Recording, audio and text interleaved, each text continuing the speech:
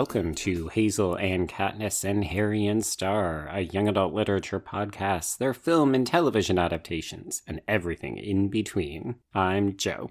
And I'm Brenna.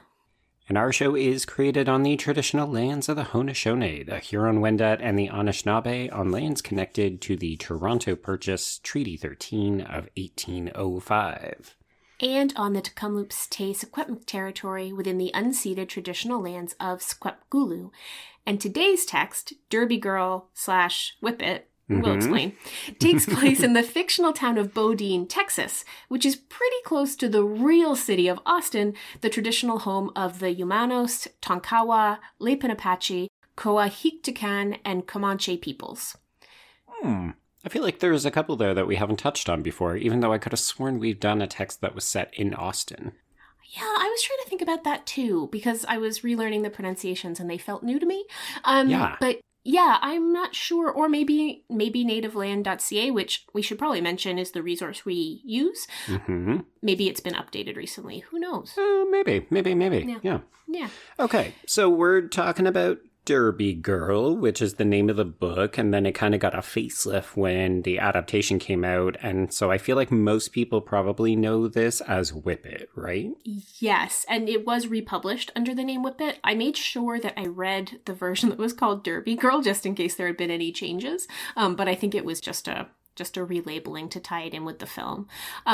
So this is a book by Shawna Cross, and as most people probably know from familiarity with the film, it's set in the world of Texas roller derby. Yeah, I love this topic. I think it's such a dynamic and very on-point sport for YA. Like, it just feels very in our wheelhouse. Yeah, it's, roller derby is a world of this interesting clash between like female empowerment and the idea that you can like get hurt and get messy and still be a girl with like frankly a pretty significant like sexualization component, right? One thing that I think the film does really well is talk about how like the fan base is not all people who are like super into female empowerment, right? There's just a lot of skeezy dudes. And so as a YA setting, it's great because all those tensions are like already inbuilt into it. And it's just a lot of fun. Yes. Oh, it's so much fun. And I will say one of the things that I think Shawna Cross does reasonably well in the book, but when she's adapting her own material, and then we've got Drew Barrymore behind the camera for the film, the sport itself is so dynamic. Yes. It really provides a certain something extra in terms of making this sport just come to life. Like, it really pops on screen. It's lively, it's exciting, it lends itself to a really bitchin' soundtrack. Oh my gosh, the soundtrack. There's apparently something like 56 songs on this soundtrack. It's wild. And it's just really fun to inhabit a world. And, we've talked about this on the show before, like a world we don't have access to. There's definitely roller derby here in Canada in different aspects. But like, there's something about A, the early 2000s roller derby, and B, roller derby in a place like Austin or maybe Portland that like takes it to the next level, right? And it's really fun to immerse yourself in that world for a little bit. Absolutely. Yeah. So, okay, Brenna, what is Derby Girl? And folks, we should make a quick clarification. There's a lot of books and films and TV shows out there that have some kind of derivation on this. So just make sure if you end up listening to this and then choosing to read along, it is just Derby Girl, not Derby Girls, not Derby's Girl, anything like that. Yeah, if you Google Derby Girl, the first thing Google is like, did you want Dairy Girls? And I'm like, no, we don't. I mean, I do. As delightful as that show is. Yeah, exactly. Okay, so Derby Girl is a novel published in 2007 by Shawna Cross, and it's all about our protagonist, Bliss Cavender. Bliss is growing up in rural Texas in a tiny and, as we already said, fictional town called Bodine, which is like, not a lot of opportunities and not a lot of different ways of being in the world. I do love this idea of a town that is known principally for one export and or industry. So in the case of Bodine, they have an ice cream factory, and that's what everybody knows them for. Blue Bonnet ice cream. So people come in by the busload to do the ice cream factory tour and then leave. And the other thing they have a lot of in Bodine, Texas is beauty pageants. Of course. And that's the world that Bliss is sort of trapped in. Her mom is a former pageant queen. Her younger sister is an up-and-coming pageant queen. And so although Bliss doesn't enjoy the beauty pageant circuit particularly, it's really the only thing that the family does together. Mm-hmm. At the same time, Bliss feels like an outcast at school where she doesn't fit in with the other pageant queens who go to school or with the football players, which are basically sort of the boy and girl options for popularity in this town. Oh, yes. Very binary gendered roles, right? Yeah, so she feels really isolated. She has basically one friend, her friend Pash, and she and Pash work together at a barbecue joint. Yes, it sounds not great. And they plot their way out of town, which is basically they both work on getting good grades. Pash needs a scholarship and is really competitive for one. Bliss kind of gets good grades when she focuses, but doesn't always focus. And the two of them are sort of united in their outcast status until Bliss discovers the world of roller derby and is apparently amazing at it, becomes the best roller derbier ever. She's very fast, yes. And so then we have the competing traditional YA plots of Bliss finds a boy who thinks she's a lot older than she is, and also Bliss and Pash fall out as Pash starts to feel left behind. But in the end, everything is resolved in a really big beauty pageant sort of takedown scene, and then a major roller derby bout, and Bliss gets her best friend back and realizes the boy is gross and wins at roller derby. The end. Yeah, we're kind of burying the lead that a lot of this book is about Bliss's relationship with her mother, who she feels really doesn't understand her because she is so focused on the beauty pageant. She's a former winner. She's hyper competitive against a former competitor who also has a teen daughter that is going to be competing in the same year as Bliss. Corby. Yeah. Corby? Corby. Either way, it's not a name. No, it's a dog. In any case, I found this relationship intriguing, albeit familiar. And that was kind of my general takeaway from Derby Girl, is that it's enjoyable for the most part, but it really does feel like we are hitting all of the conventional YA plot points. Definitely. The thing that this book brings to the table that is new is roller derby. And since this book and since Whip It, there's been like a proliferation of things set in and around roller derby, but I think this was at least the first one to kind of be big. Right. But yes, the relationships, the dramas, the fights, the conflict, those are all really well-trod territory. And it's not that Shauna Cross doesn't handle them well. Like, I don't think there's anything to particularly critique about this book. Not really.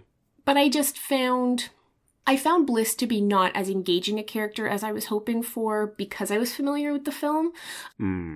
Just a little bit like, meh. And so, as a result, it's a quick read, it's a fun read. I probably would not pick it up again. Right. That's sort of where I left Derby Girl. Okay. Yeah, I was kind of getting shades of Moxie meets Dumplin', but both of those other texts, and admittedly they are later books, so they maybe had the benefit of looking back at what had already been published, but both of those felt like they were doing something a little bit more innovative with a kind of tired premise. Like, we had some issues with Moxie in terms of its representation of feminism, and Dumplin' we both quite enjoy, even though it is a bit of a familiar text.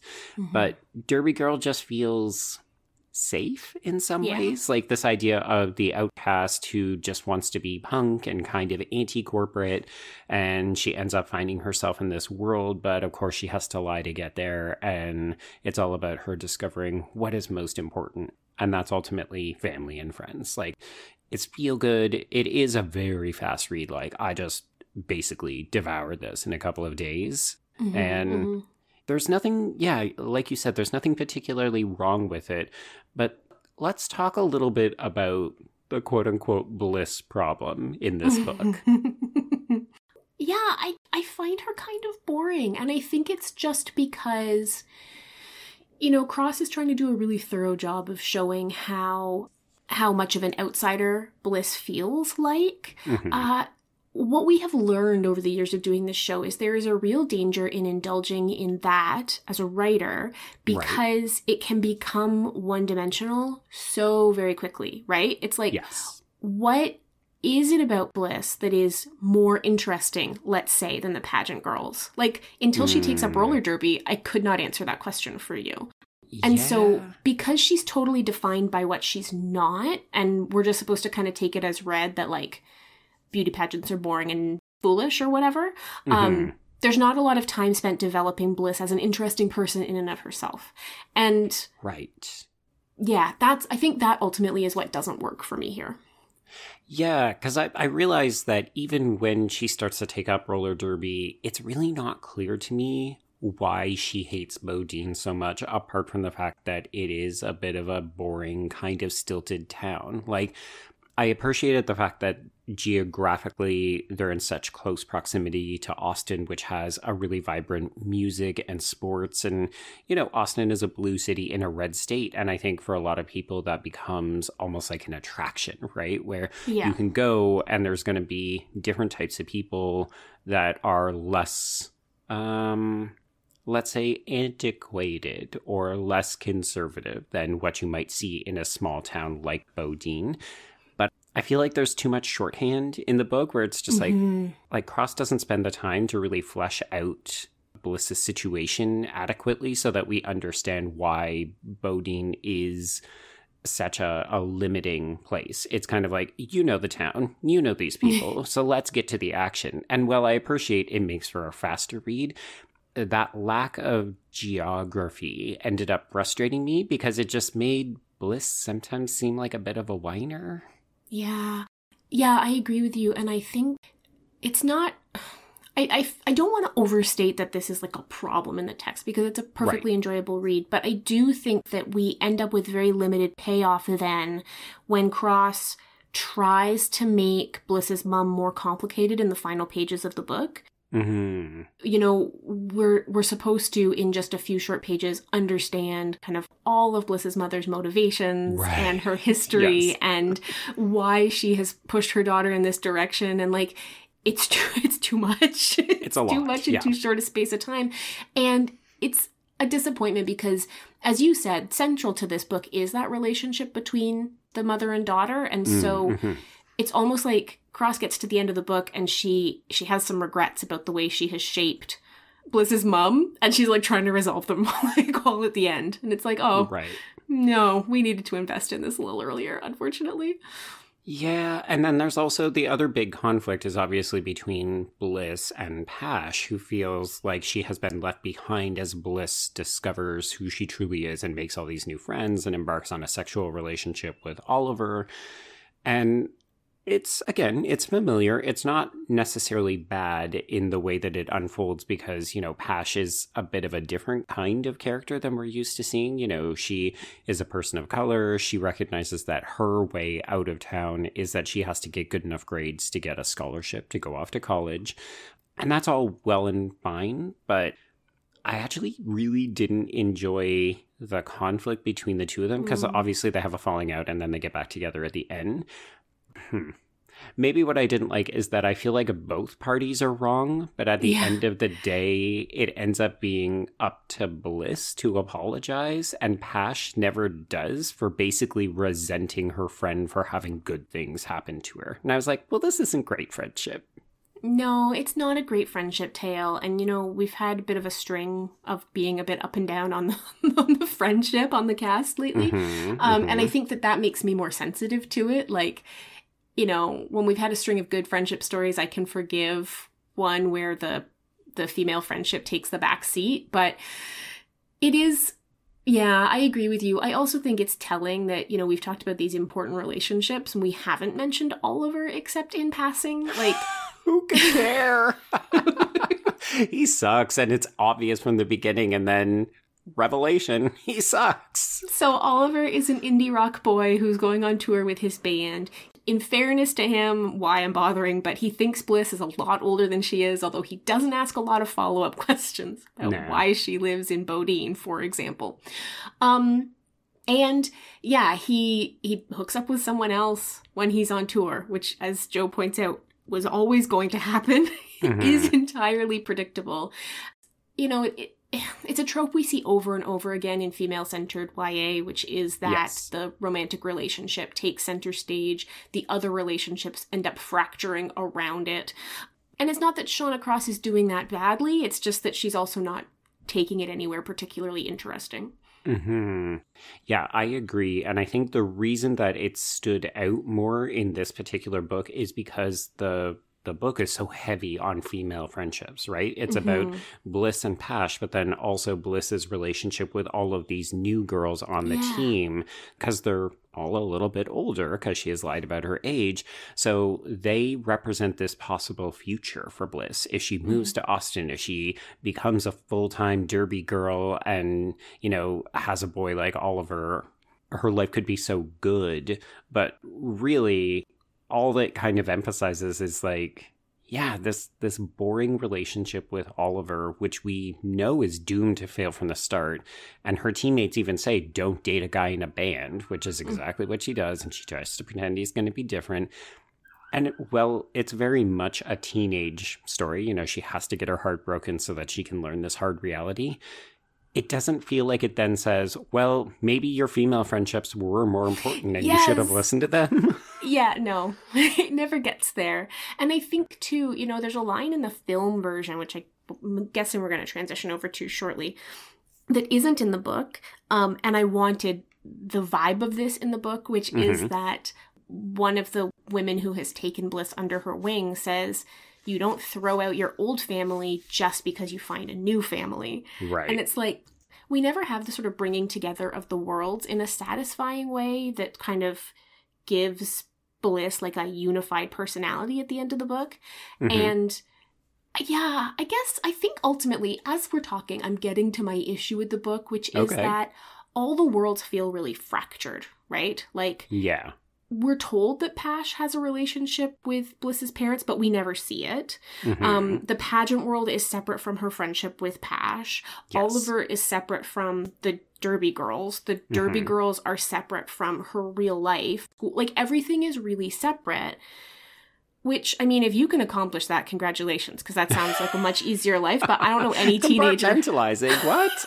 I don't know any teenager who manages to compartmentalize their life when they don't have a driver's license or a car of their own. Yeah. Yeah, it really does. And then we're meant to feel a sense of anxiety when the pageant falls on the same day as the Derby finals. And you're just like, A, we knew this was coming because predictability, but also B... it feels like the book should be driven by relationships, and too often it's actually driven by circumstances that tend to feel convenient as opposed to natural and organic. It's a plot-driven book masquerading as a character-driven book. Yes, thank you. Yes. Yeah. All right. Well. Okay, so let's talk about the more successful of the two. Oh my god, I love the movie so much.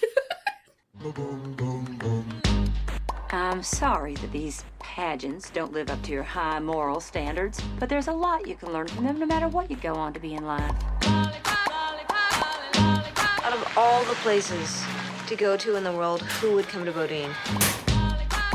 So, what are you, like, alternative now?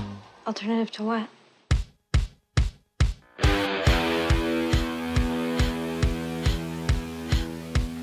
What is this? Roller derby? Ooh. Welcome to skate night at the warehouse. The boys wanna be Clean up on aisle 5. I just want to tell y'all that you're my new heroes. Well, put some skates on. Be your own hero. The last time I wore skates, they had Barbies on them. I wanna be her. Yes, I do. You could be our mascot. I'm gonna change my work schedule because I want to take an SAT class on Tuesdays, Thursdays. I'm impressed. I like smart girls. That's why I married your mama. Well, that and I knocked her up. I'ma do the things that I want. Looking good, Barbie.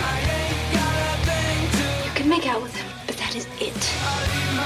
Has anyone ever thrown up on the track before? Yeah. Get ready to meet your newest Girl Scout, Babe Ruthless! This is your SAT class? I am in love with this. I cannot take losing the chance for our kid to be happy.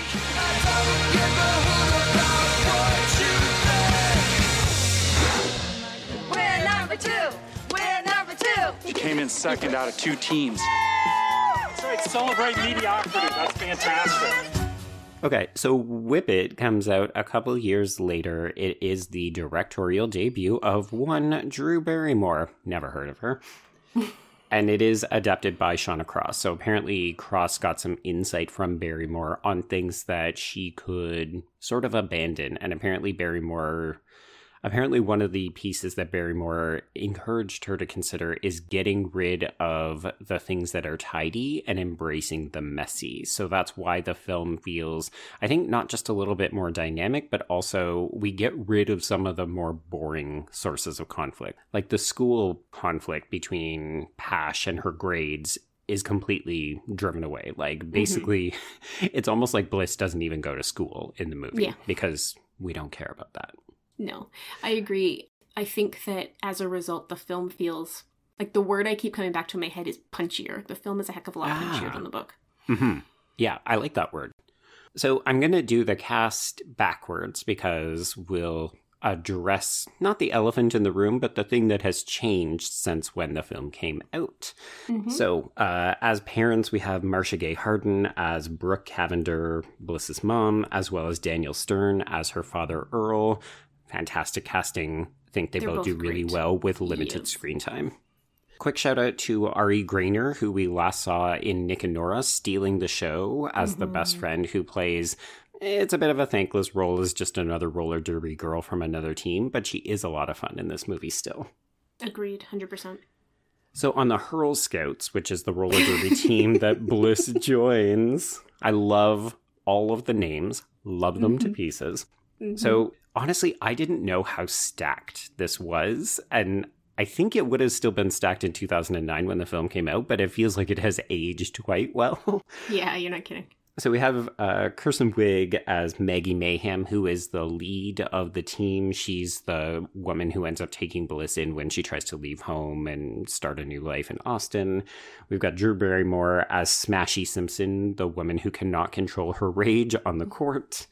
We've got stunt woman turned actress Zoe Bell as Bloody Holly, who, I mean, she actually gets to play Australian as she actually is in real life, and she's just kind of a lot of fun. Mm-hmm.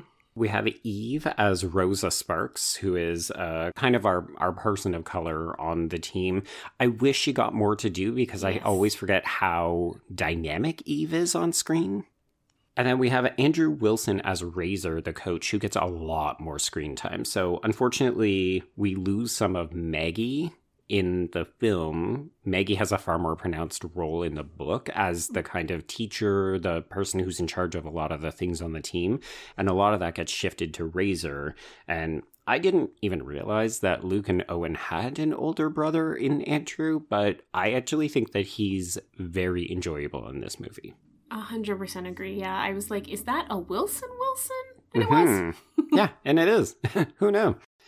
Finally, as part of this roller derby sort of environment, we have Jimmy Fallon as Hot Tub Johnny Rocket, who is playing Jimmy Fallon, and he's sexist, and I think people probably find it funny, but I got tired of it real quick. It's interesting to see Jimmy Fallon being frankly more himself than his late night persona, right? Like Jimmy Fallon is a problematic hot mess, and his character is here too. Yeah. And there was something weirdly refreshing about not seeing him perform for a late night, but it only lasts about 15 minutes. Yeah, it was like, oh, this is who you really are, but also now please go away. Mm-hmm. Yeah, we're such Debbie Downers. Okay, so filling out the cast is Landon Peg as Oliver, and he is a real musician. So not an actor. Not an actor. And I get it. You want someone who can actually sing, but also this movie needs someone who can act, and he ain't it. No. And also, do you need someone who can sing? Like, does it matter? Do we ever actually need to see him perform to get who he is? Right? Yeah. Especially because he's been promoted from bass player in the book to lead singer in the film, which I get it. Like, lead singers are often quite attractive. You get to actually hear them croon, and that's part of the, I don't know, pheromones or something. But also, yeah, like, dude ain't great. No. Mm-mm. All right. As a character, we haven't actually talked about Dwayne, aka Birdman, the recently promoted general manager of the food place that they work at. We have Carlo Albin. He's fun. Yeah. Mm-hmm. He is fun. He's easy to watch. He gets off a lot of good one-liners, and his sort of emergent chemistry with Pash is funny. Yes, and Pash is played by Alia Shawkat from, most people know her from Arrested Development. Mm-hmm. All right, and that leaves us with Bliss. And wait, before you do Bliss, you didn't do Juliette Lewis as Iron Maiden. Oh, shoot, yes, and you're right, thank you. I forgot Juliette Lewis as our final big cast member, and I think that she is amazing in this movie. So we haven't talked about this at all, but she's effectively the antagonist. She's a Derby girl on the other team who is really jealous of the fact that Bliss is so young and has such a long career ahead of her and is obviously so talented. And in the book, she's much more villainous than she is in the film. But Juliette Lewis plays it really well. That combination of like disgust and condescension, but also jealousy, it's very effective. Yeah, and it feels somehow more earned. Like the jealousy around the ageism really resonates well in the film. And I think there's a certain level of humanity that Juliette Lewis brings to the performance. While also, frankly, and I know that this is completely immaterial, but I just feel like I have to say it, she looks so good in this movie. Yeah. Like really ridiculously attractively hot. Totally agree. But I think something that I've been thinking about this a lot, why the ageism seems to work better in the film than the book. And I think it's because, in the book, they're all college students, right? Like all the Derby girls are paying tuition. They're in their early 20s. Mm-hmm. In the film, they're all in their 30s. Pretty much all of them. I searched them all out. So there's much more of a vibe of like, this is our last cool thing we have before we become middle-aged, right? Yes. Like they're like 36, 37. And, as someone who is going to be 39 shortly, like there's this certain vibe of like this is all we've got, a moment passing you by, and this is all you've got, and then here's this 16-year-old who has a million chances to do a million cool things, and she's gonna take it from you, right? Like the vibe works so much better. Yeah, and that interaction between Iron Maven, who is the Juliette Lewis character, and Bliss, where Iron Maven confesses that, like it took her until she was, I think she says 31 or 33 to discover that this was the one thing she's good at. I was just like, oh, that is a really good scene in this movie. It is a really good scene. And also, like, everyone I know who's gotten really into Derby has been in their 30s. Like, it doesn't feel like a young woman's sport. No, because the amount of confidence you need to have in yourself and your body, like, I did not have that in my 20s. No. You'd be too busy trying to look pretty or attractive to whomever you're trying to attract, right? Whereas this is about, this is a thing I do for myself, and I get off on the attention of the crowd, but the reason I do it is because of the camaraderie. It's the thing, right? Yeah, it's that thing that happens for a lot of women in their 30s, which is the women who keep them sort of afloat become much more important than random dudes. Which maybe makes more sense for this story too, right? Because it is obviously still all about female friendship, but it's that thing, right? They have come together around a sport that for a large part of the film, they don't actually take all that seriously. Yeah. But it is the thing that they do that keeps them united and keeps them coming back. Like, you can tell that Derby is a hugely important part of who they are, and that fills the kind of shallowness of a lot of these characters, in addition to the star power, because at the end of the day, we know basically nothing about these women except for the fact that they are driven to skate. Yeah. Yeah. I love it. Okay. Yeah, so we've gone for so long without actually mentioning the frickin' star of this movie, and part of the reason is because, obviously, Elliot Page is different than what we see on screen, and we wanted to take a moment to address this because I don't think, have ever had to address this, Brenna. No, we haven't, and, Joe and I, we make a conscious effort to be messy in public, and we've been talking about what the most sensible way to discuss the film will be, right? Mm-hmm. So we've kind of landed on that when we talk about Elliot Page, the actor, we will use Elliot's pronouns, he, him. Right. But when we talk about Bliss Cavender or Babe Ruthless, the character, we will use Bliss's pronouns, which are she, her. Mm-hmm. Yeah, and it's an interesting opportunity because I realized I hadn't actually seen Elliot in anything since he publicly came out and transitioned. Like, I've been watching The Umbrella Academy on Netflix. We have a previous episode on it, but we hadn't had the opportunity to really address the fact that he has embraced his authentic self. But it does present a bit of a challenge when you're talking about the fact that the character, Bliss, in this film, it's a very female character driven by female urgencies is not the right word, but like female friendships is at the heart of the story. Her relationship to her mother, her relationship to Pash, even I would say the relationship that Bliss has with her father, Earl, as the girl that he can be proud of. Like, I love the moment at the end of the film when Daniel Stern gets competitive with his neighbor and starts to nail in her roller derby sign as like, look at me, I'm a proud parent of an athlete. And it resonates because it's a teenage girl relationship. And that's why I think it's important to acknowledge that Bliss is a female character, even though she is being played by a male actor. Yeah, I agree completely. I think that the father-daughter dynamic happening between Earl and Bliss is really important as a diffuser to the more traditional mother-daughter conflict that we see with Bliss and Brooke. And yeah, you can't erase that that's what the film is intending to do. So this is our kind of way of approaching it that we think feels both the most equitable and the most fair to the piece of art that Elliot Page has created here. But, by all means, if you've got thoughts or you want to share your own perspective on these things, by all means, let us know, because it's new for us and we're flailing through it gracefully as always. The brave new world. Yeah. Yep.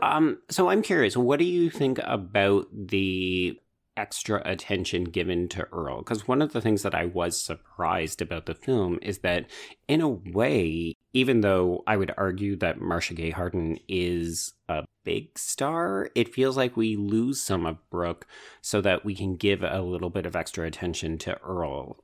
One of the biggest distinctions I saw between the book and the film is that we actually get to see Earl make the decision that he would rather Bliss go to roller derby finals as opposed to compete in the pageant. And Brooke doesn't acquiesce willingly. She just kind of gives up and then she comes around to it. Yeah, it's interesting because in many ways the parental relationships are more significant and also have lower stakes because... Right. Bliss is a lot less cruel to her parents in the film version than she is. She runs away for a lot longer in the book than in the film. In the film, it seems like she's only gone maybe one night. Yes. Maybe a couple. It's not long. Whereas it's quite a protracted period of time that Maggie has to drive her back to Bodine for school in the book. And there's a phone confrontation in both texts. But in the book, Bliss says some kind of untakebackable, unforgivable things to her dad. Mean. about him being sort of cowardly in the face of her mother. And, one of the things that Earl says is like, yeah, I stay married to her after you leave. Like, this is my life that I've chosen and you're putting me in a really difficult position. So they have this really like high stakes fight that is very much toned down in the film. And so it's kind of fascinating because the stakes of that make the preceding scenes where Earl does come to Bliss's defense almost more believable or more persuasive. Mm-hmm. But because we get more screen time for Earl in the film, the relationship seems closer. I don't know. I've been thinking about it a lot because there's a tension going on there. They have less to do, but do they do it better? Are they just very charming as actors so they engage us? I'm not sure. Okay. Well, I'm glad you brought up that last part because I also am not sure, but I do feel like one of the key assets of this film, because at the end of the day, I finished the film, I thought, this is nice. It's warm, it's comforting. I can see why it's a fan favorite of a lot of girls because it just is hitting that sweet spot. But I also don't think it's a particularly great film. Like, I actually don't think that Drew Barrymore does too much in terms of its visual style. Mm-hmm. And yet somehow I was really kind of chuffed at it. Like, when it finished, I was like, this was fun. I'm glad I watched this. And I think it is that star power. There's so much charisma on screen. I think Elliot Page is the perfect example of that. Oh my God. He is so good in this role. It's like kind of the perfect encapsulation of who his almost like public facing persona is, right? It's that kind of like, I am very cool. I don't really care, but also I'm super vulnerable. Mm-hmm. Yes, absolutely. I think, I said off the top that I find Bliss in the book just kind of flat or boring. Like, yes. It's like, okay, all these things are happening to you and I'm going to read about it, but you're pretty forgettable. Mm-hmm. There's nothing forgettable about Elliot Page as Bliss. It's a character that really sticks with you. And I think that it's the power of charm. Like, it's the power of seeing somebody really magnetic take on a role that is kind of forgettable otherwise. And I think that is the case with a lot of these actors. Like, everyone is clearly, first of all, having a really good time. So much fun. Yeah. So much fun. And at least part of the charm of the film is just like, I don't know, for me, it's like my desire to go and hang out with these people on set. It looks like it was a blast. And that is that's a pleasurable sensation to walk away from, right? Just like we've talk about the idea that like podcasts are parasocial and it's like spending time with friends. This film feels like you just hung out with a bunch of people who really like each other and you were also there. It's like, that's not a bad thing. Absolutely. And I sort of teased it earlier when we were talking about the introduction of roller derby as a sport. I found it difficult to kind of engage with, okay, what are the rules? How does it actually work in practice? And the film is so dynamic and exciting. Like, I feel like we actually get more roller derby in the film. And there's even, a brief montage where Razor explains this is how it works and we get to see the action in a split screen. It's probably Barrymore's most exciting directorial choice, even though it's not completely unfamiliar. We've seen this practice before. But the roller derby scenes are so high octane. And it's still that charisma and that excitement and fun. So like watching Drew Barrymore just get really angry and pummel people all the time, or watching Juliette Lewis scowling after Elliot Page, there's just so much enjoyment to be had in these scenes. It made me immediately want to seek out, because I know that there is a Toronto roller derby league, and I was like, oh, I kind of want to go to games now. Yeah, it does. It makes you want to be part of the world. There's no doubt about it. As like, I think part of that too is that the film does a much better job of explaining what roller derby is than the book. Like, the book at no point explains the rules, which is fine. Because it's basically like put on skates and go around a track. And you're like, isn't that just what I did for birthday parties when I was 7 years old?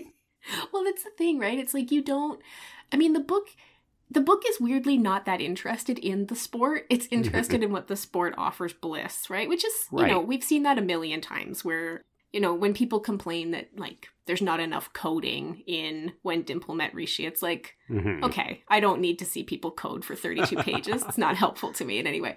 Sure. So I get that choice, but I so love it when films find creative ways to explain boring things to me. Like, it's something I always enjoy. There's that montage scene in Moneyball where they explain how really recruitment works, or whatever it is when you get new baseball players.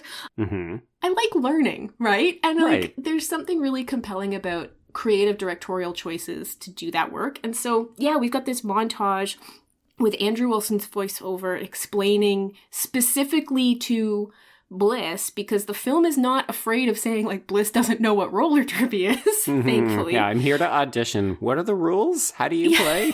Exactly. And it's very creative, it's very clever, and it allows you to buy in 100% to the actual sports scenes, I guess, you know, because you know what's happening. Yeah. Whereas in the book, it's always just kind of like hand-waved away. Yeah, very much so. I think because the reality is that because film is a visual medium, Barrymore understands that we need to be able to follow the action, because unless we just don't show the roller derby, like it's, you know, unless we had Bliss lace up her skates and then, you know, exhaustively pant off the track after the game and there's no in between, as an audience, we need a basic foundation of what the heck is going on, because otherwise we're just going to be completely lost. And that's not fun. No, it's not. You know what movie also does this really well? Here's a Canadian deep dive for our listeners. Oh, God. Are you going to do Men with Brooms? Yeah, I am. Of course you would bring that up. The Molly Parker voiceover where she explains the rules of curling is the first and last time I understood what was happening in curling. Well, when/if you ever come back to visit, you can come and see me play. How's that? I know, it still cracks me up that you play curling. Play curling? Is that what you say? No, but yes. Oh, seriously, though, listeners, if you've never watched Men with Brooms, it's very charming. It's mostly charming. It's definitely not a movie about curling. We'll put it that way. In much the way that Whip It, at the end of the day, is not a film about roller derby, but it does have a really good understanding of how to use roller derby to engage people and make the film feel exciting. Like, I can't often say that I get the sensations I get watching movies for the podcast unless we're talking about a dystopian film, because we've got a lot of action sequences. But, you know, this, at the end of the day, is still relatively character-driven. Yeah, there's a fair amount of plot, but it's not an action spectacle. It's not dystopian. And yet I was still getting that adrenaline rush. Totally. I mean, it's very dynamic to watch, and it has a really good effect on the viewer. It's the kind of movie that makes you wonder why there haven't been 1,000 roller derby movies. Like, right. You know? Yeah, no. It's a sport that seems made for watching, right? Mm-hmm. All right, well, shall we do some YA bingo with this? Let's do it. Bingo! Not a good bingo. Okay, what have you got? Well, can we call it stunt casting? Was it stunt casting in its moment? I feel like it was. I would say Marcia Gay Harden at the very least, and to a lesser extent Daniel Stern, because they're kind of gets. Well, here's the thing, because I think stunt casting, I think musicality, the film in particular, it's so, like, there are so many great montages in this movie. Yeah. You could just make me a supercut of the montages and I'd watch it all day. And good friendships. Yes, right? Yeah, for sure. So, do we have any queer secondary characters? Because that would be a line straight up. Well, I would say that there is a telling moment that is never unpacked between Eva Destruction, the Ari Grainer character, and Eve in the hot tub, where it very much seems like Eva Destruction is coming on to Eve's character. We get a line. Yeah.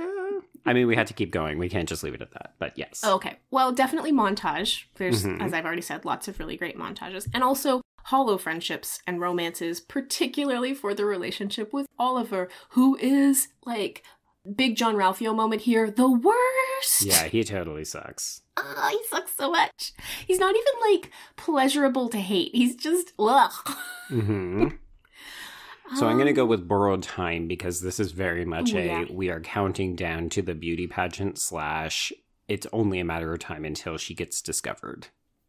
That is honestly my least favorite moment in the book, is when we have this, like, 4-paragraph explanation of why Bliss doesn't use a calendar. And so we have her, like, missing a school deadline as a way of foreshadowing that she's going to mix up that the Derby and the beauty pageant are on the same day. And it's so annoying. It's just so tired. It's definitely one of the tropes that I would be very happy to just let go of. Like, I don't know about you, but the number of times that massive, like, world-changing events in my life line up on the exact same date, not actually that often. No, not as often as why a film would have you believe. Yeah, exactly. I don't know if we can count this as a road trip because really it's more like a commute. We're not living for the trip in between destinations. It's really about, I need to get to Austin. I need to get back to Bodine.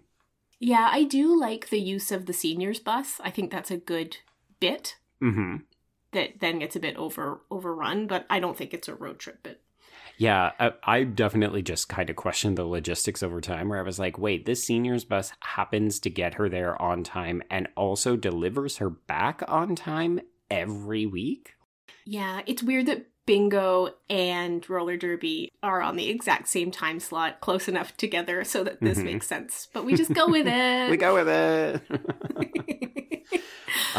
Yeah, I mean, I think apart from that, the book actually has a number of perfect dates before the relationship is revealed to be a giant sham, but there is some good stuff with Bliss and Oliver before everything falls apart. Agreed. Yeah. And then I guess the final one is aged up because we do go from college age to mature 30-something ladies in the film.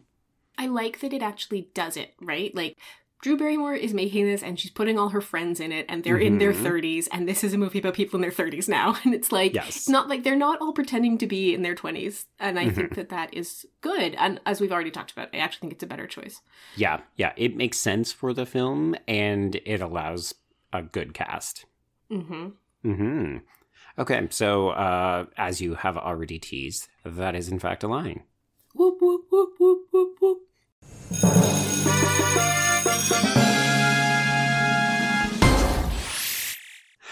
Okay, so that's a wrap on Derby Girl / Whip It. And Brenna, where are we headed next? So, speaking of female friendships, to the big max. Smile on my face. To the max. We're going to talk about Lumberjanes next. We're just going to look at the first 3 volumes, folks. There's 20 of them. You should read all of them. But for next episode, you only need to look at the first 3. Yeah, because it's a mini-sode. You don't need the whole run. Although, spoiler alert, we both really enjoy this. We've talked about it before. This is comfort food. Totally. And we will revisit it probably in the future because it's so good. So yes. And the other thing is that you want to be prepping for our honestly going to be weird and great book club episode on Go Ask Alice. So make sure that you've got your thoughts in for that by May 19th. Correct. Yeah. And if they wanted to send them in to us, how would they do so? Oh, anything long form should come in to our email, hkhspod@gmail.com. If you've got something shorter, you can send it to us on Twitter @hkhspod or on the hashtag hkhspod. Joe, where do they find you to share love of this extra Wilson we just found out about? Wow, I don't even get, if I want a date to go to the Toronto Roller Derby. Okay. Nope. I can be reached at B Stole My Remote, and that's the letter B. And I'm at Brenna C. Gray. That's Gray with an A. And go watch Whip It. You won't regret it. It's good fun. Yeah. It's a nice breeze. I'm not going to pretend it's a short film, but it's an enjoyable film. Totally. Yeah. So until next time, I will see you on the page. And I will see you on the screen.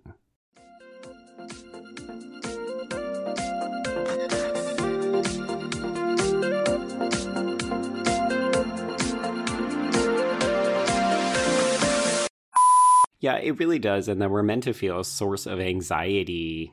Nope. Finally, for this cast of Hurl